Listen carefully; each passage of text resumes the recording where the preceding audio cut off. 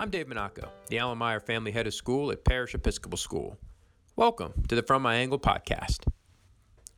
Well, Happy New Year. We are pleased to welcome you back for the second half of the school year and for another series of informative podcasts from my angle. In this episode, I spent time with Parish's social emotional counselors talking about one of our newest endeavors, Centered. Centered began in earnest in April 2018 when we welcomed author and educator Julie Lythcott-Hames to campus to share her insights on the stress and anxiety resulting too frequently from today's school experiences and parenting styles. You can listen back to my podcast with Julie from April 23rd, 2018. But in one sense, Centered is really not a new program. It reflects Parish's ongoing aspiration since 2009 when I arrived to create a learning culture that both prepares and preserves. Prepares students by equipping them with the skills they will need in today's complex global society, and preserves their engagement, love of learning, and well-being through more personalized, hands-on, and relevant learning experiences. Through Centered, we have partnered with the Grant Halliburton Foundation, a local organization committed to adolescent well-being and the prevention of suicide, to marry our interest in shifting the way school works with Halliburton's expertise in mental health. You can listen to my January 31st, 2018 podcast with Halliburton's Executive Director, Benita Halliburton, to learn more about our vision for Centered. Our middle school social emotional counselor, Ashley Childs, leads Parish's effort bringing this program to life. She's joined ably by our lower school counselor, Elaine Charles, and upper school counselor, Michelle Murray. Parish is blessed to have 3 social emotional counselors for its 1,140 students. In this episode, we discuss what the counselors do more broadly to promote well-being of our students, then dive into Centered and explore where we are at the moment with its rollout and what we are dreaming about for its future. I'm sure you'll enjoy this episode.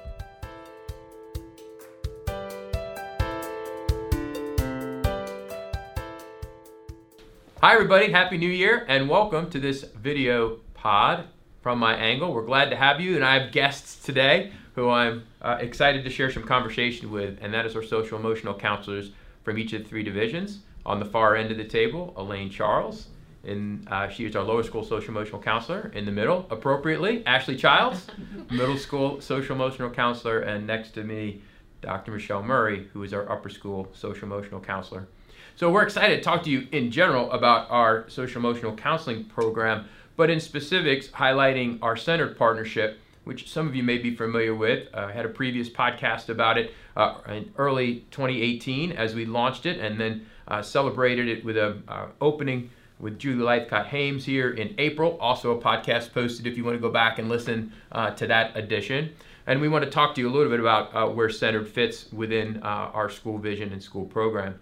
But we want to start today, before we jump into Centered, with just an overview of what happens in each of our divisions in this area of social emotional counseling. We are very, very fortunate to have 3 social emotional counselors for 1,140 students. There are many schools in the public sector, for example, that have many, many more students working with 1 or 2 counselors. And so this is quite a luxury to have developmentally centered counseling programs in each of our divisions. So we want to start today with Elaine telling us a little bit about some of the highlights of the features of the social emotional programming in lower school. So Elaine, tell us a little bit about what you've been doing down there with the little ones. Yeah, so over at Hillcrest, one of the main things that we do is monthly guidance sessions in the classrooms. And there's a topic each month that we covered in the classrooms.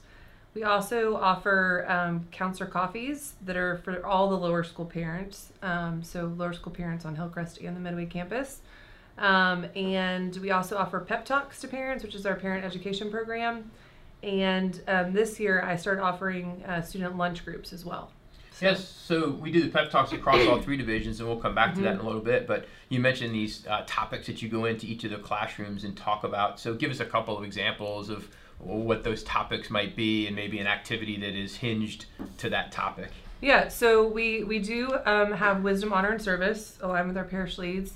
One of the topics that I did this year was awareness. So being aware of your feelings, being aware of others, being aware of your strengths and I call them growth areas, not weaknesses. So, and I almost always read a book to the students related to the topic. And we also have books available in the library that connect to the topics. and then we'll do some kind of hands-on activity that's typically done with their peers so they can work as a group.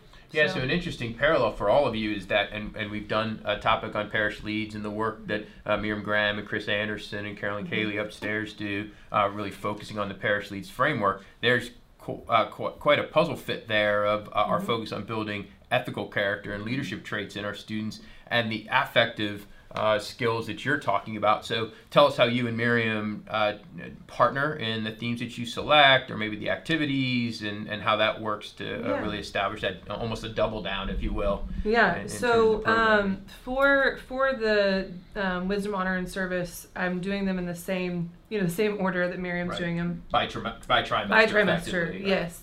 And also, she works quite a bit with Kathy Ross as well. And the chapel space, and so we just sat down and looked at all the other topics go under Wisdom, Honor, and Service in some way, and she goes in once a trimester, and then I go in once a month, and so kind of more coverage, I guess you could say. And we also partner together in other ways, just providing social emotional support to students and things like that. So there's definitely a team approach. Yeah, and I think that's really important in this whole idea of why the social emotional counselors are in place. I think especially when we get to talking about the older kids, there are definitely the crises that come up whenever you put a group of human beings together that have to be solved, and certainly these ladies play a large role in helping to bring resolution to the human conflict that's natural in any community. But this element of complementing a very strong academic program with a very intentional development of the spiritual and emotional side of the child, the affective side of the child, I think can sometimes be missed as people really think about the experience their children are having here at Parish. So Ashley, the students move up out of 4th grade, and Lane's working between both campuses over at Hillcrest with the little ones, and then you take on the baton here as the students come into the 3rd through 8th grade. So tell us about some of the features of the programming, maybe how some of the themes and parallels are pulled from what Elaine's doing up to your work. Absolutely. Middle school group. So I do try with 3rd and 4th to get into the classrooms as well, to do guidance programs as well, as far as the same type of, I guess, kind of like allowing them to, we read a book, discuss more so like the topic of whatever the book is. The most recent one was The Invisible Boy, and we talked about inclusivity, and we did an activity with that, which they seemed to love. And so the cool thing about what I think me being in 3rd through 8th is I get to see them 3rd and 4th, and then watch them go and grow through 5th grade. And so then to see kind of how much they change and their expectations and the teachers' expectations. And so it's been really cool to be able to watch them. This is only my 2nd year, but to be able to see last year's 4th graders now in middle school. Yeah. So that's been really helpful. And then I think with middle school in general, just allowing them to now, they seem to come more on their own. Whereas before, 3rd and 4th teachers would say, or parents would say, and so now it's more of, I go in, I explain what I do, my role, I explain kind of how I can help them, and watch them come in. And so it's been really cool to kind of watch them grow from lower school to middle school. Yeah, you actually help and assist the students and the families transitioning both as they fly over from Hillcrest into the 3rd grade, into the bigger building and the new experience, and then actually transition from 4th grade into 5th grade. So Elaine works with the littles once a month. How are you working in the 3rd and 4th grade space? Are you working on a once a month basis with those classes? Yes, that's always my goal. Once a month to come in and cover all of 3rd and 4th, and then come in the next month and do the same thing.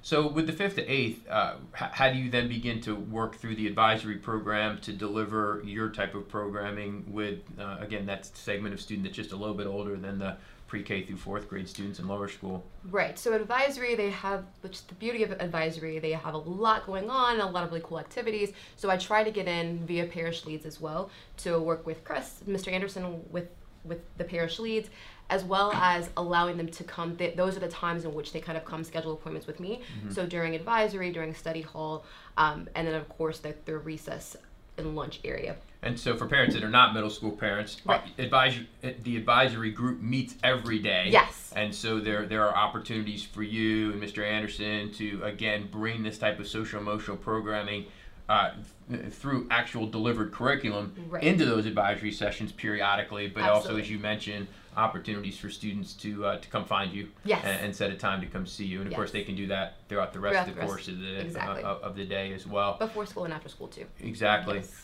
So you transition them then to the upper school, and again, I think we'll see this theme of programming becoming a little more individualized, not so much by class or by Right. grade as they Right. come to you, Michelle. So tell us a little bit about some of the features of the upper school program. Well, I think as you mentioned, it's the student schedules become more individualized in upper school.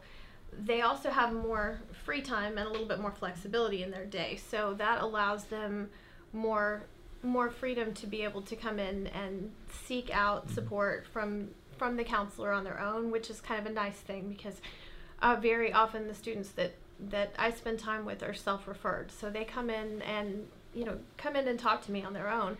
So a lot of what I do in upper school is about identifying student needs and trying to see what I can do to help. That may be developing some kind of an action plan for a student that's having a hard time, and I get those referrals. The way we look for students that are having a hard time with whatever that may be is either the students coming in on their own, parents call, a teacher brings it up, Right. all of those things, and so I think the biggest part of probably for all of us of what we do is really trying to build those relationships and create trust with within our community and among the kids that we work with. I think sometimes that's tricky with teenagers, and so that's a big part of I start off early in the school year trying to make sure that new students know who I am and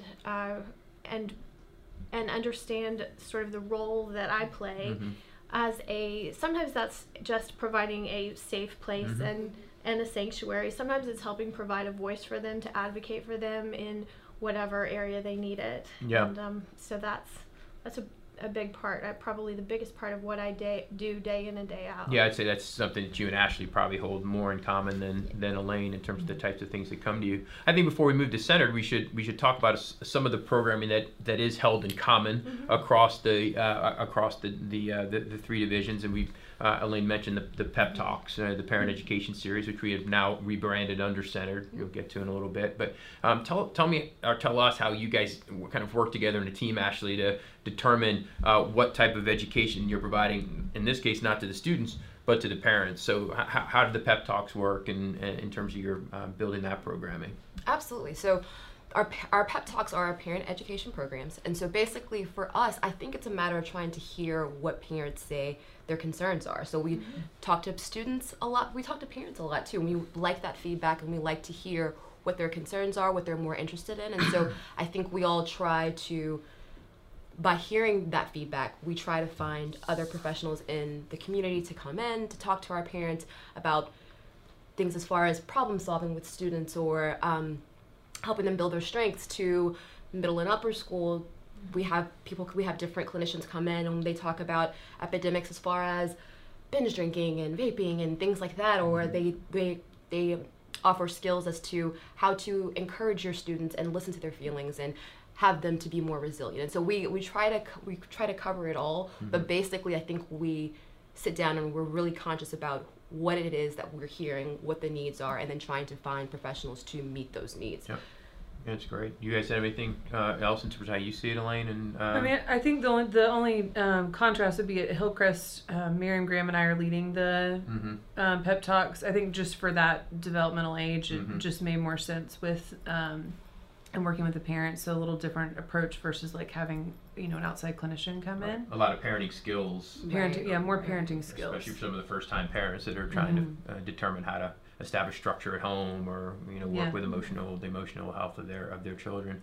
I think Michelle hinted at this, and I think in kind of wrapping up this segment of the conversation, I think it's important to mention both the notion of confidentiality especially the professional obligations to which you all are held in terms of information that comes to you either from a parent or a student or outside clinician who's working with one of our families or children, and how you establish those sanctuaries or relationships with individuals, and don't share them with we administrators unless it is about the well-being of the student or other students here at school. So, speak to your professional obligation, Michelle, around this important notion of the confidential relationship that you establish with students and families. Well, and I think all of us are, I mean, in addition to, we're all employed by the school, but we're all also licensed mental health clinicians, and so we have certain duties and ethical obligations that under our licenses that we're making sure that we serve. And I think it's really important that students and the families that we work with know that when they share information with us, that the first thing that we have to do is make sure that we are taking care of their child. Mm-hmm. That our first obligation is always to make sure that their child is doing well, is, we're making sure that the things that we do are in the best interest of that child. And so we're going to try to support the kids, support the family, have as much transparency as possible about what's happening with them. Mm-hmm. And if there are things that we feel that a school administrator needs to know, we're always going to have that conversation with them and get their consent, mm-hmm. make sure that that a family has understanding about why information might be beneficial and important to be shared, mm-hmm. because we want to make sure that the families really understand the full scope mm-hmm. of how this could again be beneficial to their kid. Right, but that trust really is predicated on families and students feeling that they can come to you all and the information will stay with you. Right. But the other parallel between the three divisions are our student support teams, mm-hmm. and it is really the forum where, as several of you referenced, grade level leaders and core faculty members and administrators are meeting on a regular basis. You all are in attendance. That's when you are making the professional judgment as to the things that you're hearing, whether they're shared out with a broader group of advocates for the student or not, and where those advocates for students are coming to you and saying, I'm recognizing this concern with student X, Y, or Z. Perhaps this is something that the social emotional counselor should look into. So, Elaine, why don't you talk a little bit just about the student support teams and how you guys in the lower school use those. Yeah, so we our student support team is our administration, mm-hmm. and then myself and a couple other individuals that just frequently see the broader community, most of the students on campus. And we meet every 2 weeks, but we have a referral system. So teachers can refer students to us. And a lot of the referrals do come just from Miriam and I working with the students, mm-hmm. And just for concerns that we're contacted for. But the intention is for us to determine where the student is and how we can provide support, whether that's an outside resource, whether that's something that even for the younger students, there's a lot of students that I'll meet with once a week, mm-hmm. whether it be on social skills or coping strategies, things like that for the younger ones. Not necessarily as clinical as mm-hmm. for Ashley and Michelle, but and we also designate an SST person to kind of be the point person for that student. So just the consistency, right? So having somebody that the student, sees, especially because for our team in particular, most of our team is going back and forth to campuses. So we feel like that's really important too, to have a point person for the student. And you guys all meet once a week. Mm-hmm. I mean, generally the SST teams are frequent. They have a frequent cadence to them, yes. In each of the divisions. So it is a great opportunity for this type of sharing and oversight, not just on the academic progress of students, mm-hmm. but on how they're doing outside of the classroom. So this very comprehensive unpacking of the programming that we have here might lead one to say, well, why would we need a partnership like Centered when we're already doing so much? And I think really this is part and parcel of where we found ourselves when we sat down with the Grant Halliburton Foundation about a year and a half ago to start to talk about this concept. Parrish was already deep into its own exploration of how the academic model was or was not supporting the mental well-being of students. As you know, one of the major drivers for us looking at how we teach and learn, how we assess, how we use time, is the notion that the analog model, the old model of schooling, is in fact one that's deleterious to students' well-being. It has become a stress-filled, anxiety-ridden, sort of transactional experience, especially for our older students, that we feel is, while preparing them well for the world that awaits them, not necessarily promoting their love of learning, their engagement in the learning process, and ultimately their well-being. So much of what's driven us with Reimagine has been this notion of how can we prepare our kids inarguably for the complex global society by looking at how we teach and learn, how we assess, how we use time. But in that equation as well, can we find an exemplar or exemplars of how to take better care of our kids? And so when the Halliburton Foundation came to us with their expertise in adolescent well-being and suicide prevention, we said, this is a partnership that could marry that type of organization with the academic expertise that we've brought to the Reimagine Reimagine experience, and really merge expertise to push forward this endeavor. So we launched it last April with Julie Laycott-Hames being here, as I mentioned. And this year has really been about assessing what are we doing and fitting it and rebranding it under centered programming, essentially saying to our community the mental health and well-being of our faculty and staff, our parents, and our students is essential for us to keep our eye on, and that's really what we're doing with Centered now. So tell us, and we can go kind of down the line or however here, what are some of the ways that we've rebranded some of our present programming under Centered, and we can, really much of what you've mentioned already has been, but do you want to talk in any more particularities about how we've kind of repackaged some of what we've been doing as we've assessed it and positioned it under kind of a parent heading, student heading, faculty and staff heading? Let's look at a couple of things we're doing presently under Centered in this first year. You want to start, Elaine? Sure. Yeah. I think one of the things that I'm really excited about is the Educator Series. So that's something we're offering quarterly to our faculty and staff, and across the divisions having the same topics, and offering them obviously in a way that's developmentally, pinpointed towards that stage of development. And I think that it's really my goal and our goal in doing that is to provide some practical tools for them. Mm-hmm. So it's not directly student oriented, but I think indirectly it definitely gives them those tools and strategies when they go back into the classroom to be able to say, okay, how to, for instance, the last presentation was on problem solving. So Miriam and I went through, okay, how do you, when you face, peer conflict in the classroom, what are some really just practical, easy ways to work that out? And I think that it's just equipping the faculty and staff and feeling more comfortable, because I think there's varying levels of comfort. Yeah, so you do that in a faculty, you're doing that in periodic faculty meetings, yes. For example. Michelle, in the upper school, one of the big pieces that we'll rebrand under Centered is Wellness Week, which is coming up here just in February. So tell us a little bit about how Wellness Week, what it features, and how it's going to be built up under the Centered umbrella. Well, and it's upper school and middle school. Oh, that's so correct. Yeah, yes. absolutely. Thank you for that. Yeah, Mm-hmm. so it's the week of February 4th. Mm-hmm.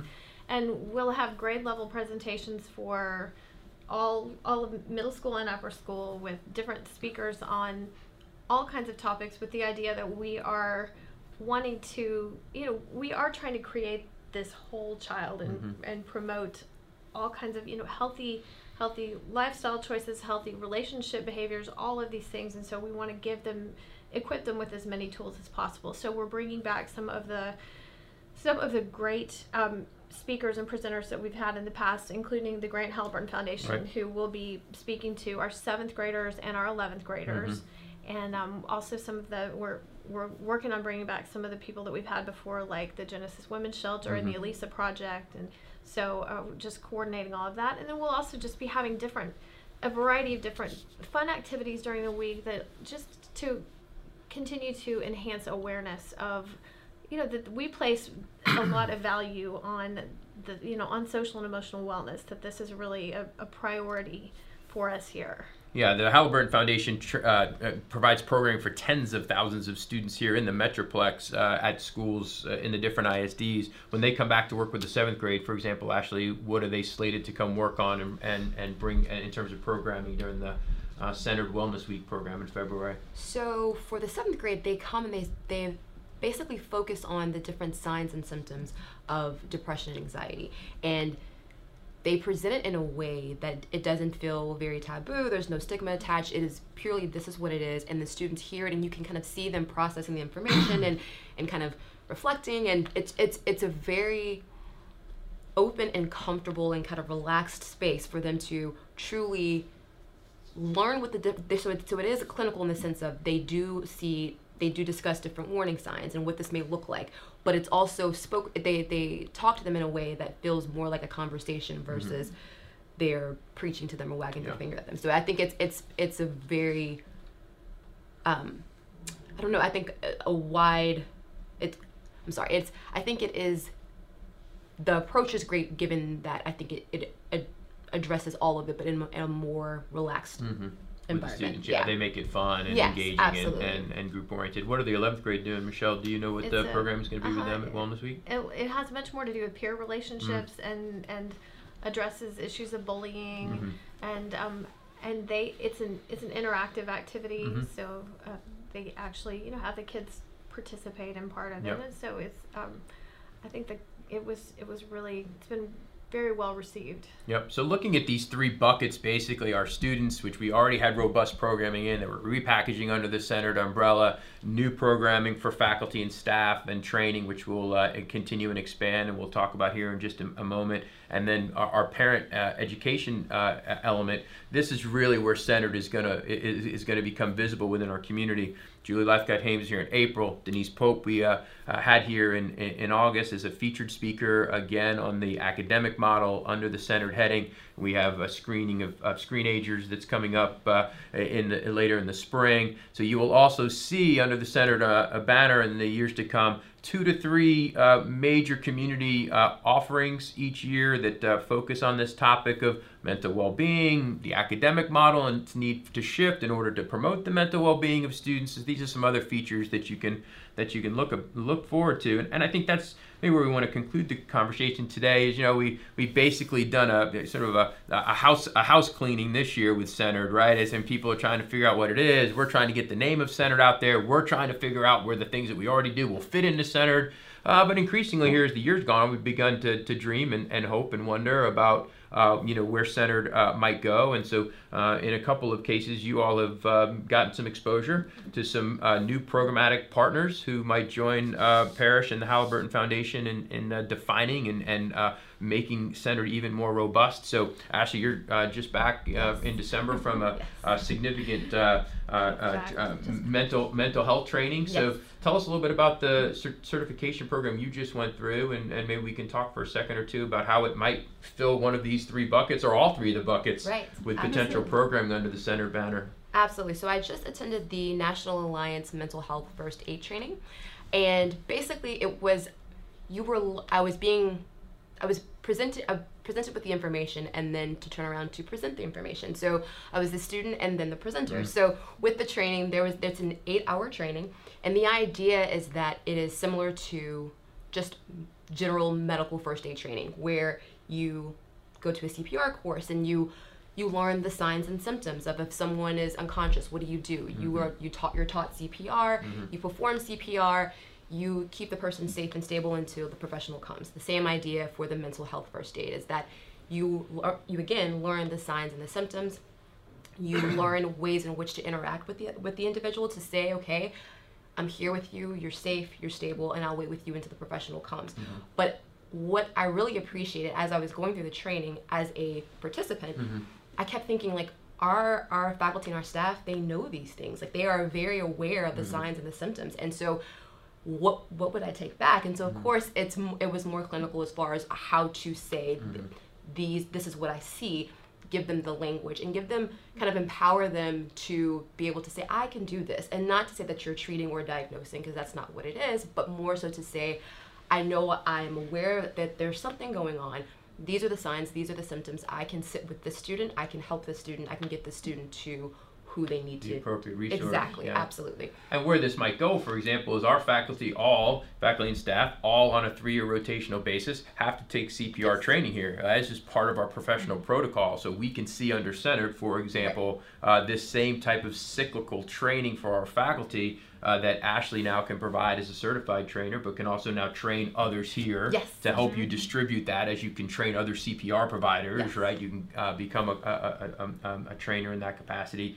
So I think that's something that we'll be exploring again to enrich our adults. You might even be able to bring some of it to parents through the Pep Talk series. So we appreciate you going, and I think that's going to be an interesting piece to add. And then Michelle, you and a couple other members of the community, Vanita Halliburton from the Halliburton Foundation, and some staff folk here also just recently got some exposure to an organization called the Hope Squad. Yes. And we were interested in what they had to offer as a potential partner down the road in kind of our 3rd through 12th grade space. Right. So, just briefly give a little encapsulation of what the Hope Squad does. Well, the Hope Squad is it's a school-based peer-to-peer suicide prevention program. But that actually, I think it's really much broader than that. It is these Hope Squads are formed throughout schools, and they are really designed to educate students on, again, I think some of it is to educate them on signs and symptoms and things to watch out for, how they can then help their friends get to the right resource. But it's also very much about decreasing stigma about mental illness, and also about really building community and creating connections within a community. Right. And so I think it's a really, there's a lot of promise with the idea of being able to develop a Hope Squad or several Hope Squads, depending on different age groups across at the Parrish. 3 divisions. Right. Yeah, and the interesting side by side is that as Ashley would come back and train adults on these recognition signs, Hope Squad really focuses, you mentioned, on empowering students to become really a safe space and sanctuary for their peers. That would really enable us to build Centered into a leading program for caring for the mental well-being of our students. I think, interestingly enough, our upper school students in particular, Michelle, are very attuned to issues of anxiety, depression, and well-being. In this technology-driven, social media-driven age, I think there has become much more visibility around it. I think it is becoming destigmatized, and to a certain degree. We just had 3 of our juniors lead the Parrish Family Performs, where they raised money for the National Alliance of Mental Health. They're committed to that cause. So I think by bringing Centered out front and helping our students understand what we're trying to do with it, which is, again, part of the effort of branding any new program, I think we're going to have a lot of advocates in the student body, especially the older student body. Wouldn't you agree? Yes, Yeah. very much so. I think that we have a lot of students that are really supportive and really passionate about this, and so I'm excited about kind of hearing from some of those students and getting them more and more on board. Yeah, the data is, and I've gone through it innumerable times. The data on mental wellness and anxiety issues in our present student populations across the country are troubling. 1 in 5 freshmen on college campuses suffering from depression and anxiety. In schools like Parrish across the country, 1 in 7, 1 in 8 expressing issues of high stress and issues of mental well-being. I think, one educator's perspective, a lot of it stems from the academic model that has, again, become very tilted toward outcome and the articulation of one's self-worth on what they've accomplished in school. So that's the reimagined story. But there is also a complex, fast-moving, digitally visible world, which has put a lot of pressure on our students as well. So they stand at this crossroads of an academic experience and a social experience that provides a lot of sources of pressure and stress for them. And I think that's why we feel both the Reimagine effort kind of paired with the Centered effort is so vital. We too are working on it by taking care of our faculty and staff. We've introduced an initiative, a group of individuals on campus who are part of what we call the Fun Squad. We are attempting to recognize even more vividly the efforts that our adult faculty and staff members are putting into the work with students to take care of them and show our appreciation for them, recognizing that the safe environment and the healthy environment we create for the kids here stems in great part from the satisfaction and the well-being of the adults that are working with them. So by offering tickets to games that are donated by parents in the community, by having lunches and dress down days and other things that say to our faculty, we care about you, we appreciate what you're doing, we are trying to create a more wholesome and healthy environment here. So this is part of what's ongoing now with Centered. We'd ask you really to plug into this work during the second half of the year. Look for the Centered heading and brand on programming here. Bring your ideas forward to these counselors at the division in which you spend most of your time. And in time, we will, as part of this evolution of the program, build out the webpage and provide resources for you there. I would commend to you, however, the Halliburton Foundation's website, where there is a wide array of resources on mental wellness and service providers that if you're interested, by Googling them, you can have access to those materials as well. So in the meantime, thank you for tuning in to this video podcast of From My Angle. You all, thank you for spending some time with us and for the work that you're doing with our students. And we'll look forward to having you join us for the next podcast edition of From My Angle. Thanks for being with us. Thank you for listening to this edition of the From My Angle podcast. Please share it with friends and colleagues in your network. In my upcoming episodes, I share insights gained from my November trip to Nashville, Tennessee, where I had time to visit Belmont University and Vanderbilt University. I look forward to sharing conversations with David Mee, Belmont's Associate Provost and Dean of Enrollment, and Doug Christiansen, Vice President for University Enrollment and Dean of Admissions and Financial Aid at Vanderbilt. In the meantime, thank you for listening to the From My Angle podcast.